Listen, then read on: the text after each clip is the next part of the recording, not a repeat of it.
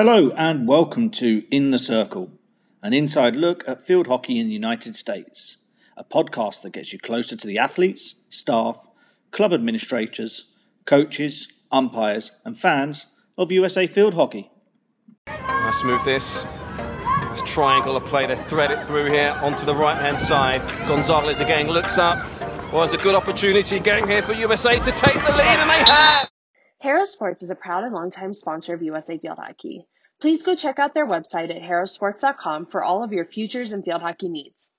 If you are a member of USA Field Hockey, don't forget to use your member code to receive a free Elite backpack with the purchase of any field hockey stick, $150 and over. For more details, please log on to your USA Field Hockey account and click on Member Discounts to retrieve your code.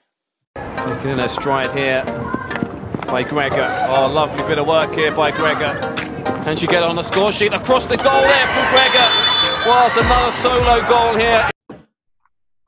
Hello there and welcome to In the Circle. Today I am delighted to be joined by Director of Coach Education and Learning, Craig Parnham. Thanks for joining us, Craig. No, my pleasure, Mark. Thanks for having me. No, I'm really looking forward to this. Looking forward to having a chat and listening to your hockey journey and some points of view. Yeah, no, likewise. I'm delighted to be on here, and so thanks for considering me. So, looking forward to get going. If you wouldn't mind kicking us off and just give us a brief overview of your hockey journey to date. Wow. I'll try and keep it relatively succinct. It's good talk here for a while, but I started like many people. I started playing when I was at school back in the UK. I actually was a soccer player. I sort of was more inclined to play soccer and was pretty good at that. But got to a point in my life where I was playing up a couple of age groups and those guys around me were a lot bigger and I wasn't that big growing up. So I got booted around and kicked around a lot. So got a little bit disillusioned with that. And my dad and my brother played hockey. So I was actually watching them.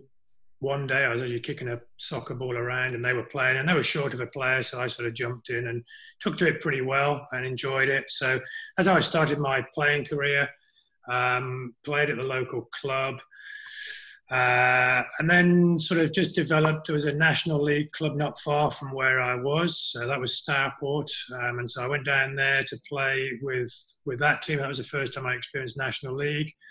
And that was a real step up for me. Really great experience, some great players there, and a really valuable experience for me as a player. And then from there, the next sort of progression for me was to go to the next level, if you like, which was a National League club that was sort of on the rise, and that was up at Cannock, just going up the other direction, up the motorway. And so played at Cannock for a few years, and we had a lot of success, number of championships and cups and some great European experiences. And that was a fantastic group of players as well. I think everybody was an international player at some level for some countries. So learned a huge amount about the game there. Got seen, when I was playing at Canada, got seen by England and they sort of became a bit interested. As a new coach came in sort of 1998. And actually it was year 2000, just early 2000, I got selected to play for Great Britain and then went on to play for Great Britain and England for a few years. Was lucky enough to go to play in a couple of Olympics in Sydney and Athens. And then, got into coaching. I'd been coaching all the way through really and got into coaching more seriously. Was working at a school in Bromsgrove School in England and did sort of 10 years of director of hockey there, which was, really where you learn a lot about coaching. I was coaching for several hours a day for 10 years, so I got a lot of practice in and got it wrong a lot and learned a lot of valuable lessons. And then moved up to Scotland, became a national coach up there, and then was there for a few years. Had a great role up there and was working with a great staff. That was my first opportunity to lead a group of staff. So the skill of managing staff, so sports science, sports med, psychologists, physiologists, the whole group. So that was a valuable experience for me. And then back down to England and was coaching England and Great Britain from Beijing Olympics through to London Olympics. And then, after London, came to the US, and here I am. Quite a journey. Like you said, you skipped through it very well, but it's I'd forgotten some of the stuff. I'd forgotten you'd gone up to Scotland and worked there. So very, very interesting. And what was the deciding factor for you to come over to the US? It's obviously a big change, a big shift. What were the reasons behind that? It was several, actually, Mark. My wife and I actually really love America. We visited America for many, many years before we actually moved here on vacations and holidays. And so almost every year for several years before we would visit the US, and we'd been to many parts of the US and really enjoyed it. So there was an interest just generally to live in America. We'd always thought that'd be kind of a cool thing to do.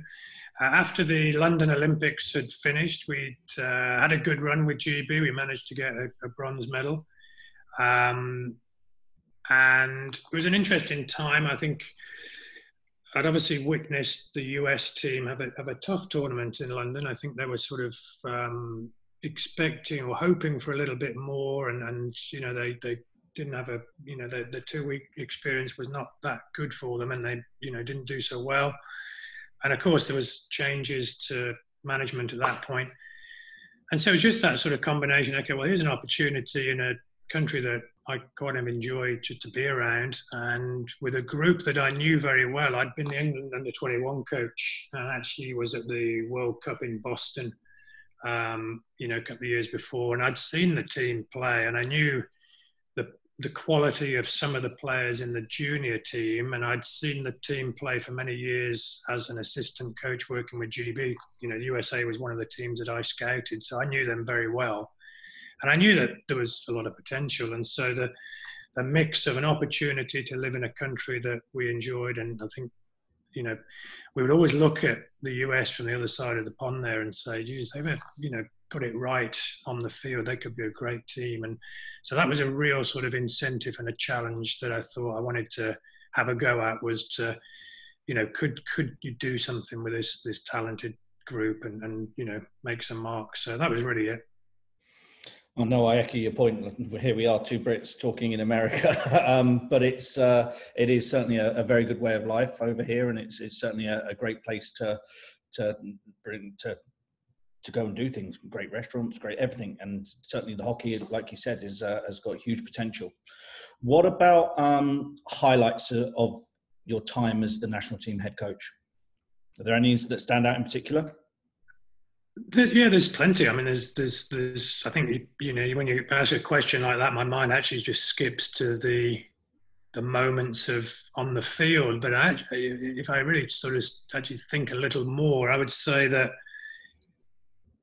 really for me, that the first big win and a highlight that was critical to the movement that we had with that group was that 100% of the players that I inherited in the one, which was a program that was based predominantly out of the West Coast over in Chula Vista, all agreed and signed up to this new journey that was relocating to the East Coast.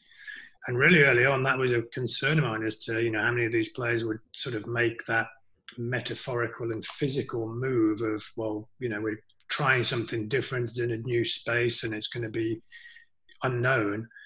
And so to have 100% of the group at the time sort of commit to and be open-minded and willing to try something different was a real big highlight for me. And that sort of set us on our way. And I really pay huge tribute to the players who they stepped into the unknown with a real willingness and eagerness and openness to develop and get better. And that was the key to it, really. And I think, what else was a highlight? I think generally, if I look back, and there's always sort of broad brush, but I think we probably maximised the development of that group, in many ways. And I think I'm a believer of, the adage that success leaves clues. And I think it's not a highlight, but it's an important track and a marker to keep an eye on as a head coach, is that what you understand or define as success is really important, and you need to know what it looks like, and you need to know how to measure it so that A, you know what it looks like when you get there, and B, you know you're on the right track when you're on the journey there. So that was part of a process and system that we set up with identifying what good looks like, identifying how we can measure it, and making sure that the trends were moving in the right direction. Because I said that you can see a journey of success when you look back, and equally you can see a journey of failure. So it's important to know when you're on your journey which one you're on. So that was good. And I think, if I think about, let's maybe answer the question that you want, which is the on-field thing. I think what was pleasing and what would probably be considered a highlight of a 4-year journey was that we arrived at the 2 major world events, the World Cup in 2014 and the Olympics in 2016. And on day one of both of those tournaments, I felt really good that we had got the group, and the group had got themselves to a spot where we were ready to compete and to actually, perform at our best. And I think that is quite a difficult thing to do, is when you're preparing a team, is to get them to arrive at the start line ready to go. And so I think that was a real highlight. We managed to do that in the 2 big times that we needed to do it. And I guess that's the real job of coaching, right? As soon as the game starts, your influence is very, very limited, far more limited than we'd like it to be. But getting those players to that line in the right condition and in the right frame of mind and with all guns blazing is the role. Yeah, and I mean, our role in that is I would consider it a facilitative role anyway, just the role of coach, and the players are the ones that get themselves there or don't get themselves there, and our job is to sort of create the opportunity and space to allow it to happen, and yeah, that's what ultimately a successful coaching is. But the role of the players is, as we know, it goes without saying, is absolutely critical in that, and their willingness and openness and desire and effort and all the things that you could talk about was the huge part of that team, and its journey. Looking at with a bit of focus on players, you sort of touched on it slightly there, but are there any sort of traits or things that you look for in particular in a player? Is there things that stand out to you that say that's a player I like, or they're traits that I would like to be shown in a team that represents me on the pitch? Yeah, absolutely. And I think as coaches, again, it's really important that we understand. I think we might get to talk a little bit about philosophy as we go through this, and it might come up, but I think as a coach you understand what you believe in and how you like the game to be played, and so that leads you to the type of player you look for. For me, selflessness is absolutely key, and it's almost one of the things that I'm looking out for out. It's nothing to do with the skill of the game, but if you're playing a team sport, it's absolutely critical that you have the ability to put the team first. And when you get to that, you can make great things happen. So for me, when I'm looking at players, I understand in my mind what selflessness looks like, and it's different for everybody. But as coaches, I think you need to understand whatever your values are, you need to understand what they look like in action, so you can, as we said, measure against it. So that would be first a key tenement for me, is the ability for a person to put the team before themselves. I think on the field, I think the level of consistent performance is really, really important at international level. And I think the real good players, their range of performance, where they don't necessarily peak really, really high, and you don't see many deep dips in performance. And so a player that has an ability to stay in a bandwidth of high performance or acceptable performance are ones that sort of gravitate towards my thinking. I think if you have a player with what I would consider game sense, their ability to understand the game, the real nuts and bolts from a simple 2v1, the conceptual understanding of how to beat a player with another player, to managing a game through moments of adversity, or, how do you play when the opponent goes down to 9 players and you're in the ascendancy, and I think just the understanding of the rhythm of the game and the tempo of the game those players who can understand and appreciate the flow of the game, when to push, when to hold. I think those are the players that I look for and I'd say my eye is drawn to. Because I think if you understand that part of the game, you are generally, your ability to make decisions is at a higher level. Your ability to be self-organizing and manage yourself and those around you is probably likely to be more sort of visible.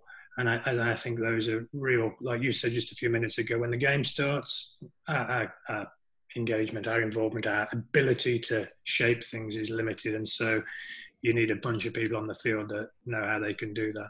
And I think, finally, people would probably look at teams that I would put out and say that the obvious thing is the physical attributes of a player is, I think is obvious, and I see great value in it.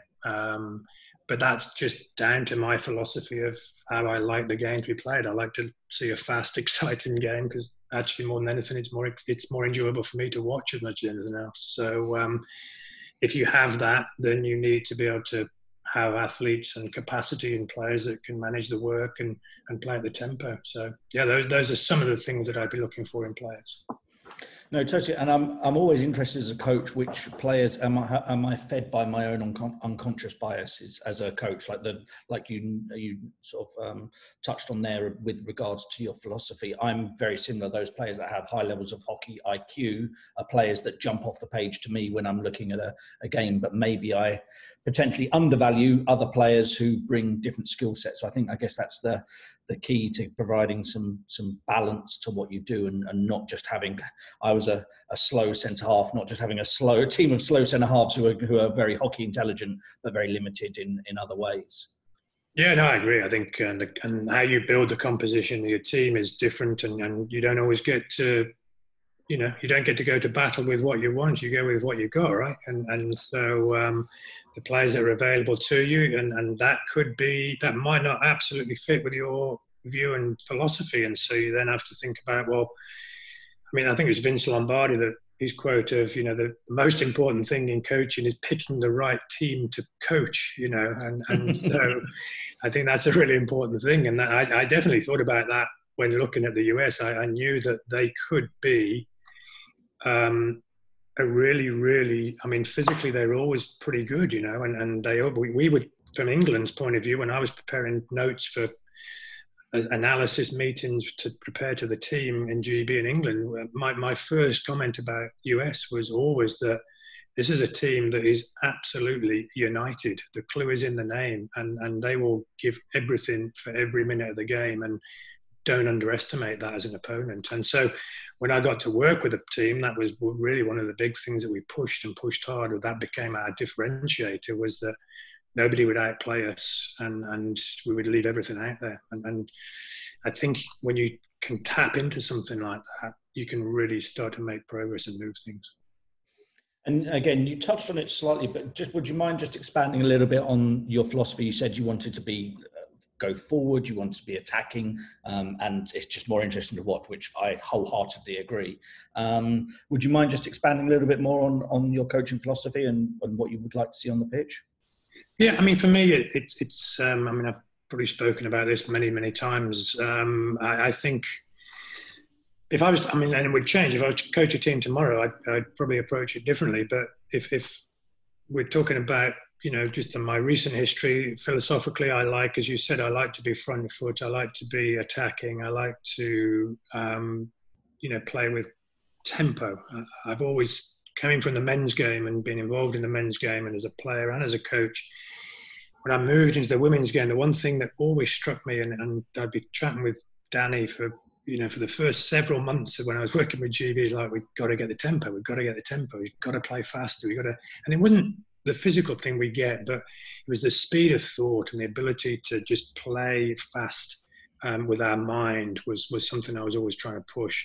So that's always stuck with me. But I think for me, philosophically, I've said before that if I can step back as the coach and the team can fully function and excel, then I've done my job. And my underlying principle of coach is to this sense of redundancy, to be able to step back and for the team to fully function, whether I'm there or not. Because again, you mentioned it earlier, is that really when the game starts, my influence or our influence as coaches is somewhat limited, and that ideal then means that you need to start to create moments of practice and you're in your environments where you are allowing the players to make decisions and to decide on how things are done. And that takes quite a lot of courage as a coach, because you're essentially saying, well, you're inviting people and the players to be part of this. And some coaches don't like that because it's the element of control and they don't want to concede that. But for me, I've always found that, the players are your greatest resource. And if you don't tap into it, you're missing the trick. So, independent thinkers, players that can solve problems and create, great moments through creativity. Those are sort of things that you would see as a byproduct of a coach that is trying to make themselves sort of step back and redundant. Absolutely, I couldn't agree more wholeheartedly. And from my personal point of view, just seeing fast attacking direct hockey is how I'd like to play. I always say it is, I'd rather watch a game that was 5-4 than 1-0. And it really is that simple. I'd rather play it, I'd rather watch it, I'd rather coach it. So and I think with the group I was lucky enough to work with, the last group, this US group, was that, of course, there is you have to balance this. And if you want to play front foot, fast, forward facing hockey, the cost of that is that you're going to maybe leave a bit more space at the back, or you're going, if you want to have your halfbacks bombing up and down the outside of the field, then you have to be comfortable with the fact that you might be left outnumbered, or you could be prone to counterattack. And that's absolutely, you go into it with your eyes wide open. But again, with the quality of the players that we'd got, Rachel Dawson, Lauren Crandall, Caroline Nichols, Julia Ryan-Preck, Steffi.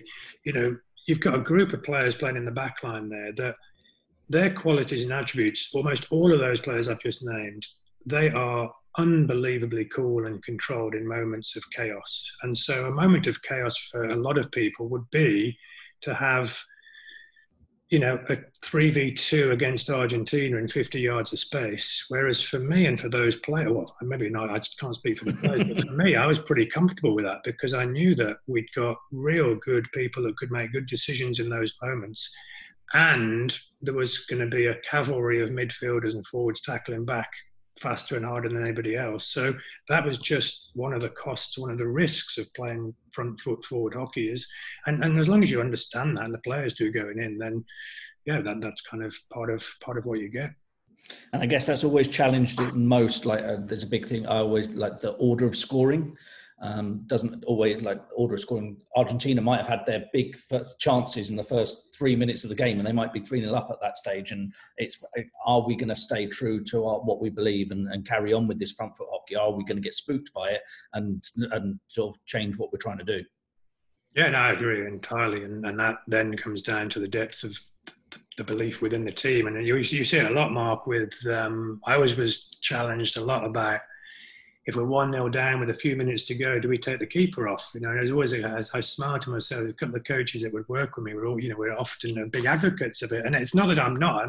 I think it's a great strategy, but it's not a strategy I was that familiar with, and I never really used it. And my response was that we're playing a brand and a style of hockey that is trying to create loads and loads of chances just in normal play. So I don't see that we can't do any more in terms of trying to create chances. Now, you could argue the toss on that, but if you do decide to play a game where you pull the keeper, you absolutely need to practice it and understand what it looks like. And I see so many times where the keeper is taken out of the game, and I don't see any real noticeable difference up the field to add further players forward. And I think it can cause some confusion for opponents. But regardless of where you stand on it, you have to practice those strategies. And it was something that I never really, I didn't take the time to do it because I felt that we were doing as much as we could to create moments to score as it was. Mm-hmm. And I guess it also potentially ruins the flow of the last 5 minutes, for example, if you can do it late in a game. Trust the process, trust that chance will come, and sooner or later, Katie Bam or somebody's going to turn up and put it in.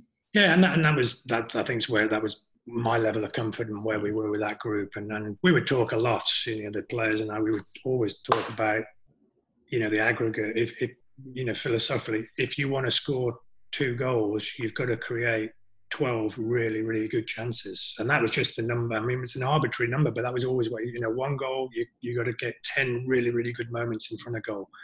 And that sometimes happens. And sometimes it doesn't. You create 2 chances, you score 2 goals. But, over the piece, I think you've got to create moments of excitement and moments where you're sort of up off your seat. And those are the moments I think that almost represents me a time where, okay, that's a good chance. And we either score it or we don't. But you've got to have so many of those in the game, I think, to get your numbers up. Agreed. Where do you see, just changing tack slightly, where do you see potential areas of growth within field hockey within the US? What's the lowest hanging fruit as far as you see it?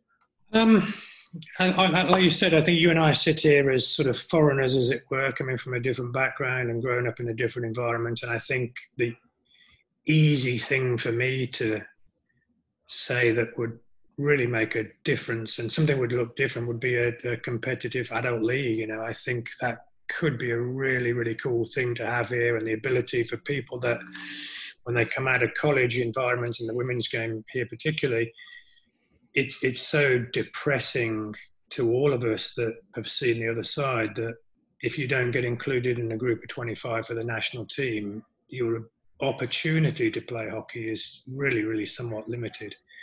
And I know it's not, because I know there's some really great initiatives in different cities around the country where they've got some adult leagues, but I think a more visible, more ingrained, more joined up, it doesn't need to be a national league, but some really cool regional leagues where players can have the opportunity to continue to play and train with something in mind, a purpose to play for, would be really easy. And no, it wouldn't be really easy. It would be really exciting. I think it does require some effort to set it up. I don't think it's that challenging, but it does require effort and time. And I think what's a little bit different maybe culturally is that I think, if I was to say that in the UK, where you and I are from, that a lot of those leagues are volunteers that kind of manage the umpires or manage the league organisation or do the results and post those things. So I think, and that's just a cultural thing. And I think for the leagues that are running around here now, I think that is the case. So that would be a really low-hanging one for us. It does require effort, it does require some attention, it does require somebody to commit to putting some time to it. But I think it would certainly help keep people in the sport. It would help probably engage with more people, certainly at an older level. And I think it would be a really good one for us to look at. No, I agree. And I guess the US face some of the similar geographical issues that you'd see in Australia, for example, and they've got it with you go to the Melbourne leagues or the Perth leagues or the Brisbane leagues, and they've sort of done a very similar thing. So that type of model, I guess, seems to fit quite nicely. And then they build up to they've changed it now to the Hockey One, but it was the old AHL, that type of thing. Yeah, I agree. And I think, the development team from the women's side is a small stepping stone to try and bridge that gap. So it's more than the national team, but it certainly more needs to be done to encourage not only elite participation, in my view, but just hockey in general, just keep more people involved in the sport for longer. Yeah, no, I agree. I think that development team that has sort of started over in the last few years has started to become more of a visible thing. I was lucky enough to spend some time with that group, and it's a really great environment for that group of players. It's just, could we extend that to a broader group of players that then filter into that development group? That would be the real magic. But I think it's not a new conversation. I know it's been going on for a long time, and I'm not quite sure how it can happen, but it's certainly something that I think could happen. Yeah, and certainly it feels like very much in life, with world events and global events, that we've got to a period where there's a time for thought and to see how the new way is going. So maybe now is a good time for that type of thing to be looked at and get the ball rolling. Yeah, sure. So your role as Director of Coach Education and Learning is where you are now. If you wouldn't mind, skills we've spoken about a little bit, but key skills that you think a coach needs to have or develop as they learn to become a coach? Yeah, I think we mentioned it earlier, and I won't go in too much on about it because I could talk about it a long time. But I think it's important for coaches to really understand why they do what they do, and for want of a better term, have an understanding of their philosophy and how they like the vision of the game, how they see the vision of the game. So I think that's really important, and I think we see the importance and we recognize the importance of that. And even in our level 1 coaching courses, there is an introduction to coaching philosophy because we do really value that.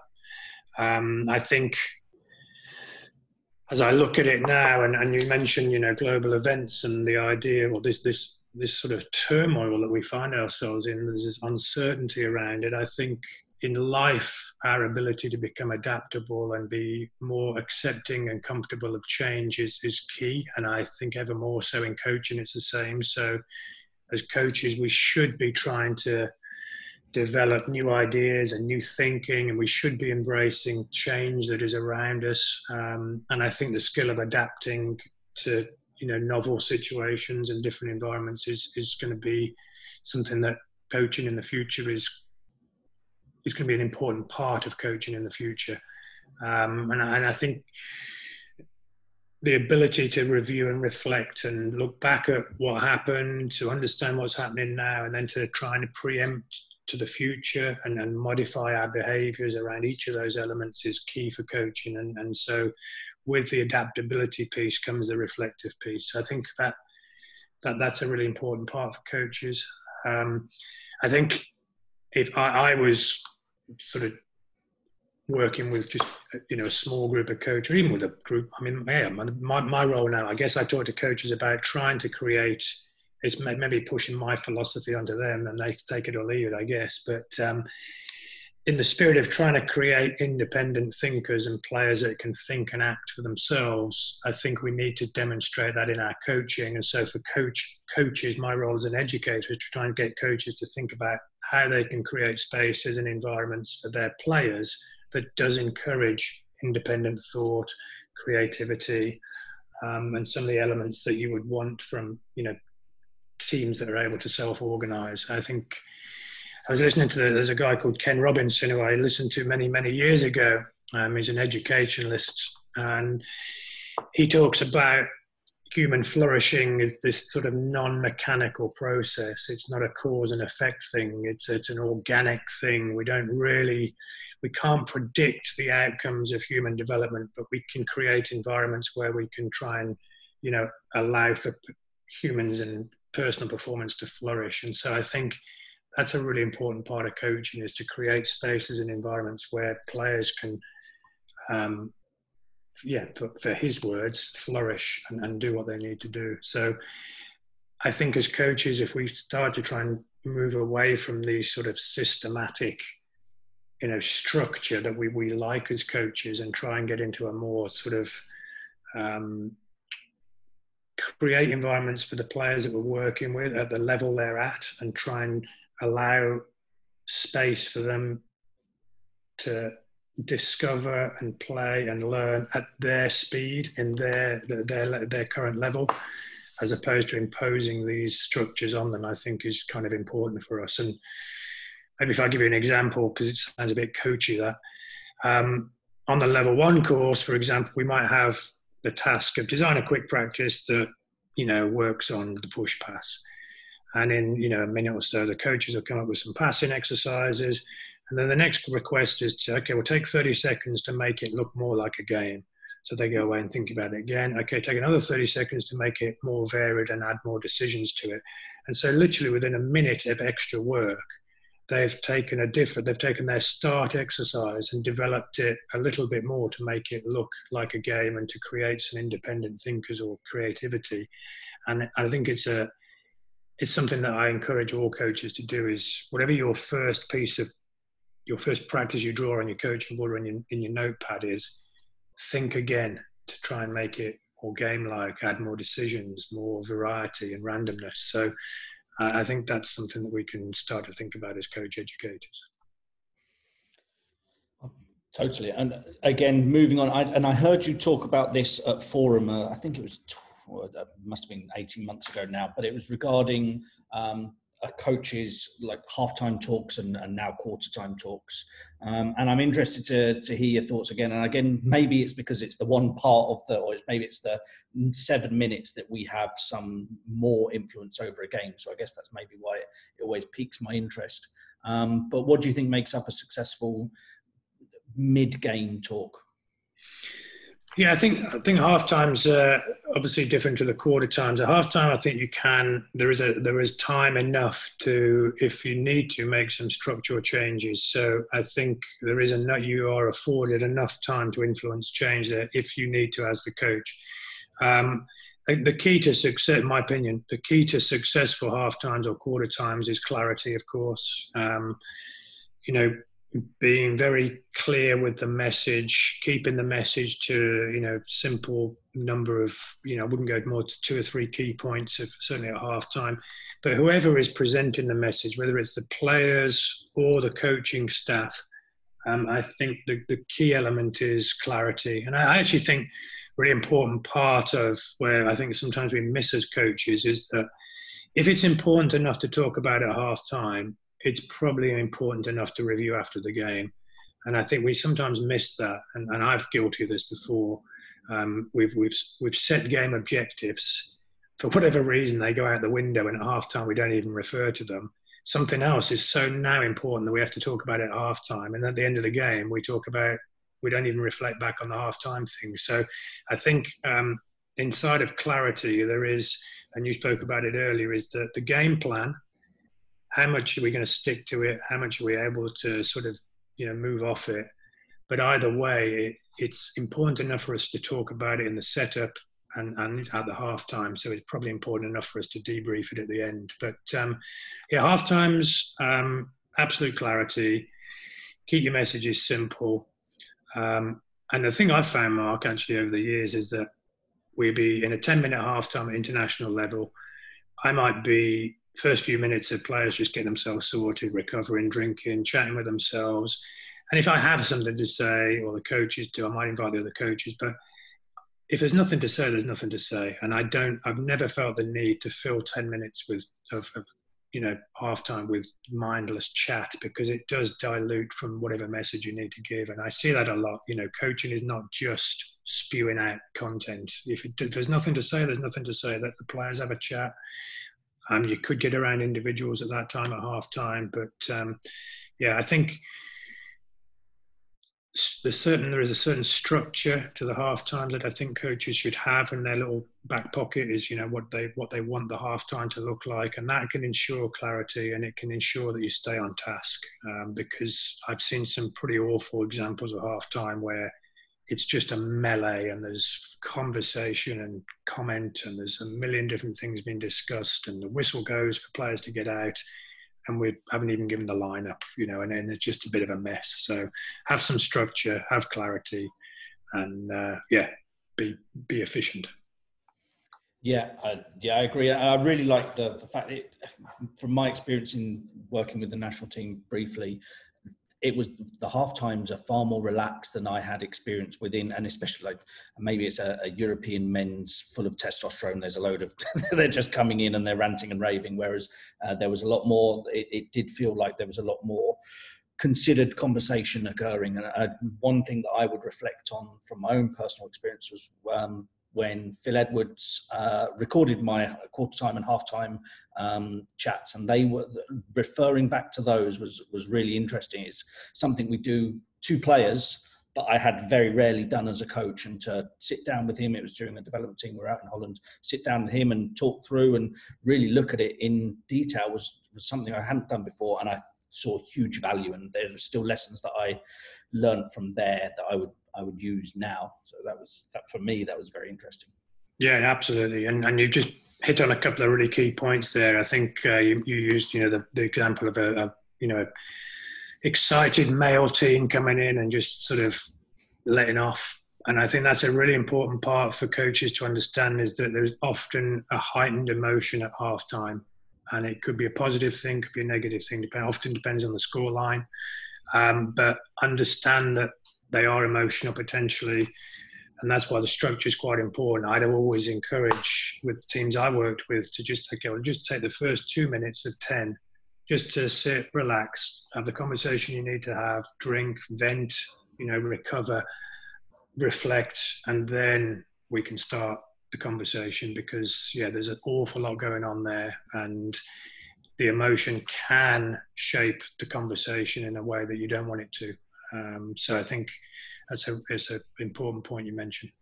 And it's amazing how different lines can have different views on a game. The forwards can be really happy with what's happened, and the backfield are absolutely devastated, and they're nattering away to themselves. It's amazing that within the same game, the different views and different opinions that occur. And that's sport, I guess. Yeah, no, you're spot on. Where do you see hockey going in the future? I mean, hockey's quite a very forward thinking. There's been lots of rule changes. I'm sure when you started playing, it was maybe on grass and you were catching overheads, and very different to the game that we see in front of us now. Where do you have any inkling of where the game's going to move? Oh, that's funny. I was definitely playing on grass. I don't think I ever caught an overhead, but not rolling it in. I didn't play in the roll in there. Yeah, I need to get a better face cream, I think, in my ring.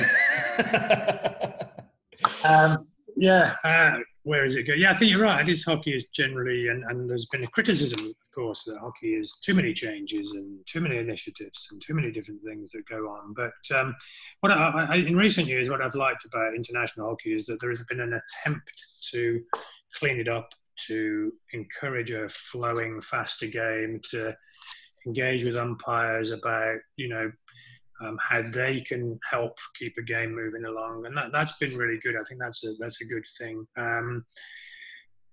I think we're in uncertain times. Of course, we are in this sort of current climate that we're in, and so if we look at it just on ground level, we're seeing some really sad losses of programs, college programs, in recent weeks and months, and that's of course tragic for our sport, and none of us right now know the depth or breadth that this is going to go to. I think we're, like a lot of areas of society, we're holding our breath and hoping that we get through this, right? And we don't quite know when that will be.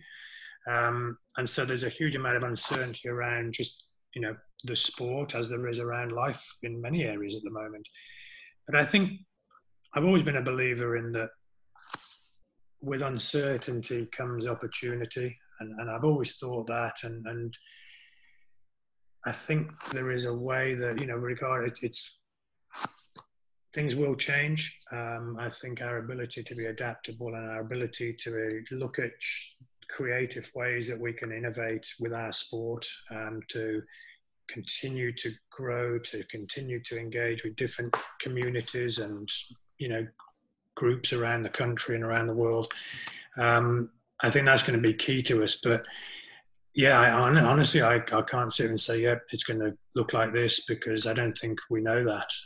But I think there'll always be hockey. There'll always be people that enjoy the sport and want to play. I think it's a great game, as we all do. I think it's got so much going for it. The initiatives around the Pro League, I think it's been a tricky couple of years just to get that up and going, and COVID hasn't helped with that. But I do think there is a potential to have, a really, really impressive global league that can inspire, kids from grassroots all the way through. So that's what we can hope for. I think I look at the men's game. I think there's some really good stuff happening there at the moment, just in terms of the way it's being played. And I think the women's team, Holland, of course, are sat on the top at the moment, but I think, there's a number of teams that are pushing and getting close. So at international level, I think there's some exciting stuff. Domestically, we've got to think about, what it looks like in the next few months when things become clearer, and then how we can address whatever issues come up as they do.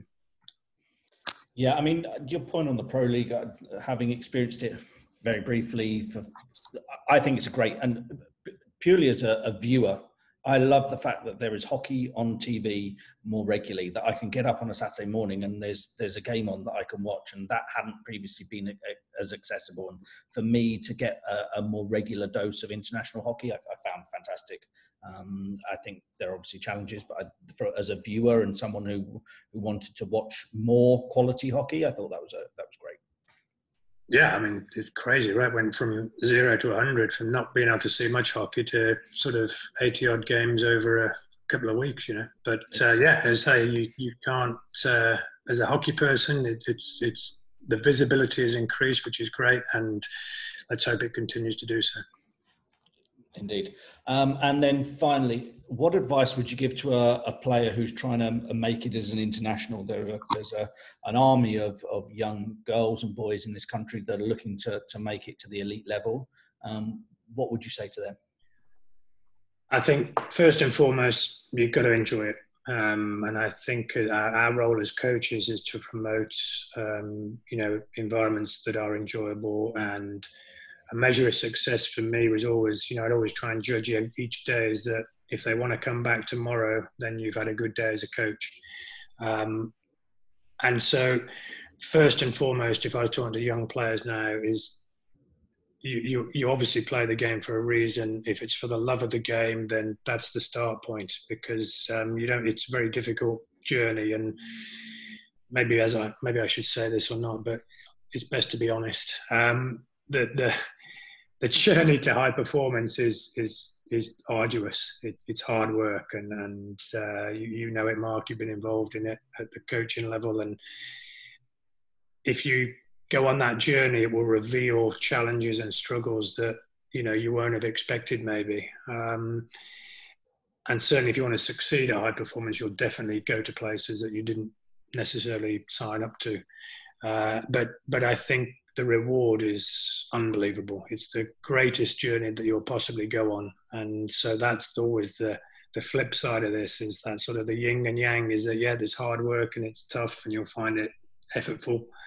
But the other side of that is that it is the most rewarding journey. Being part of a team is probably one of the most unique things that you'll ever experience.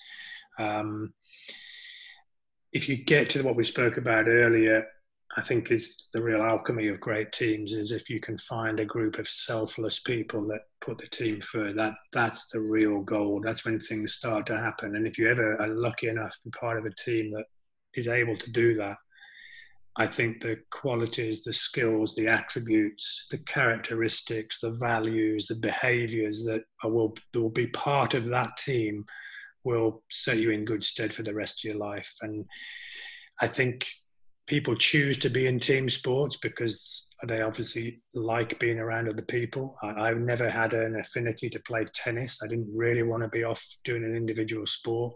I've always grew up with team sports, and there is a real value to it. I see a huge value to social, in the social environment.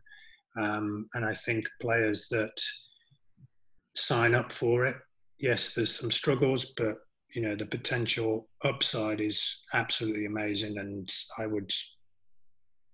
just so love to be able to go back and do it all again. And the final piece I would say is that the window of playing sport in the bigger picture of life is very, very small. And so take every opportunity you can to enjoy it when you can. And yeah, it's you'll look back when you get to as old as me and you'll think, oh, I wish I could do it again. So enjoy it while it's there.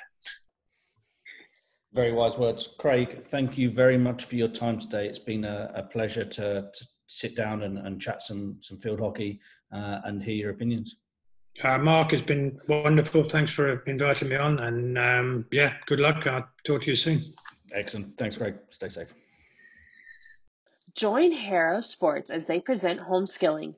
Harrow will be releasing instructional videos from players and coaches around the world to encourage players to stay active during this period of social distancing. Get your whole family involved. Harrow is offering a free second stick and ball with all qualifying stick purchases over $100. Visit Harrow's website at harrowsports.com to get involved. Still get much more here. USA, Paul Singh gets the second goal. Number 18, Paul Singh, has got the second goal for USA. Thank you for joining us on In the Circle. Come back next week for another look inside USA field hockey.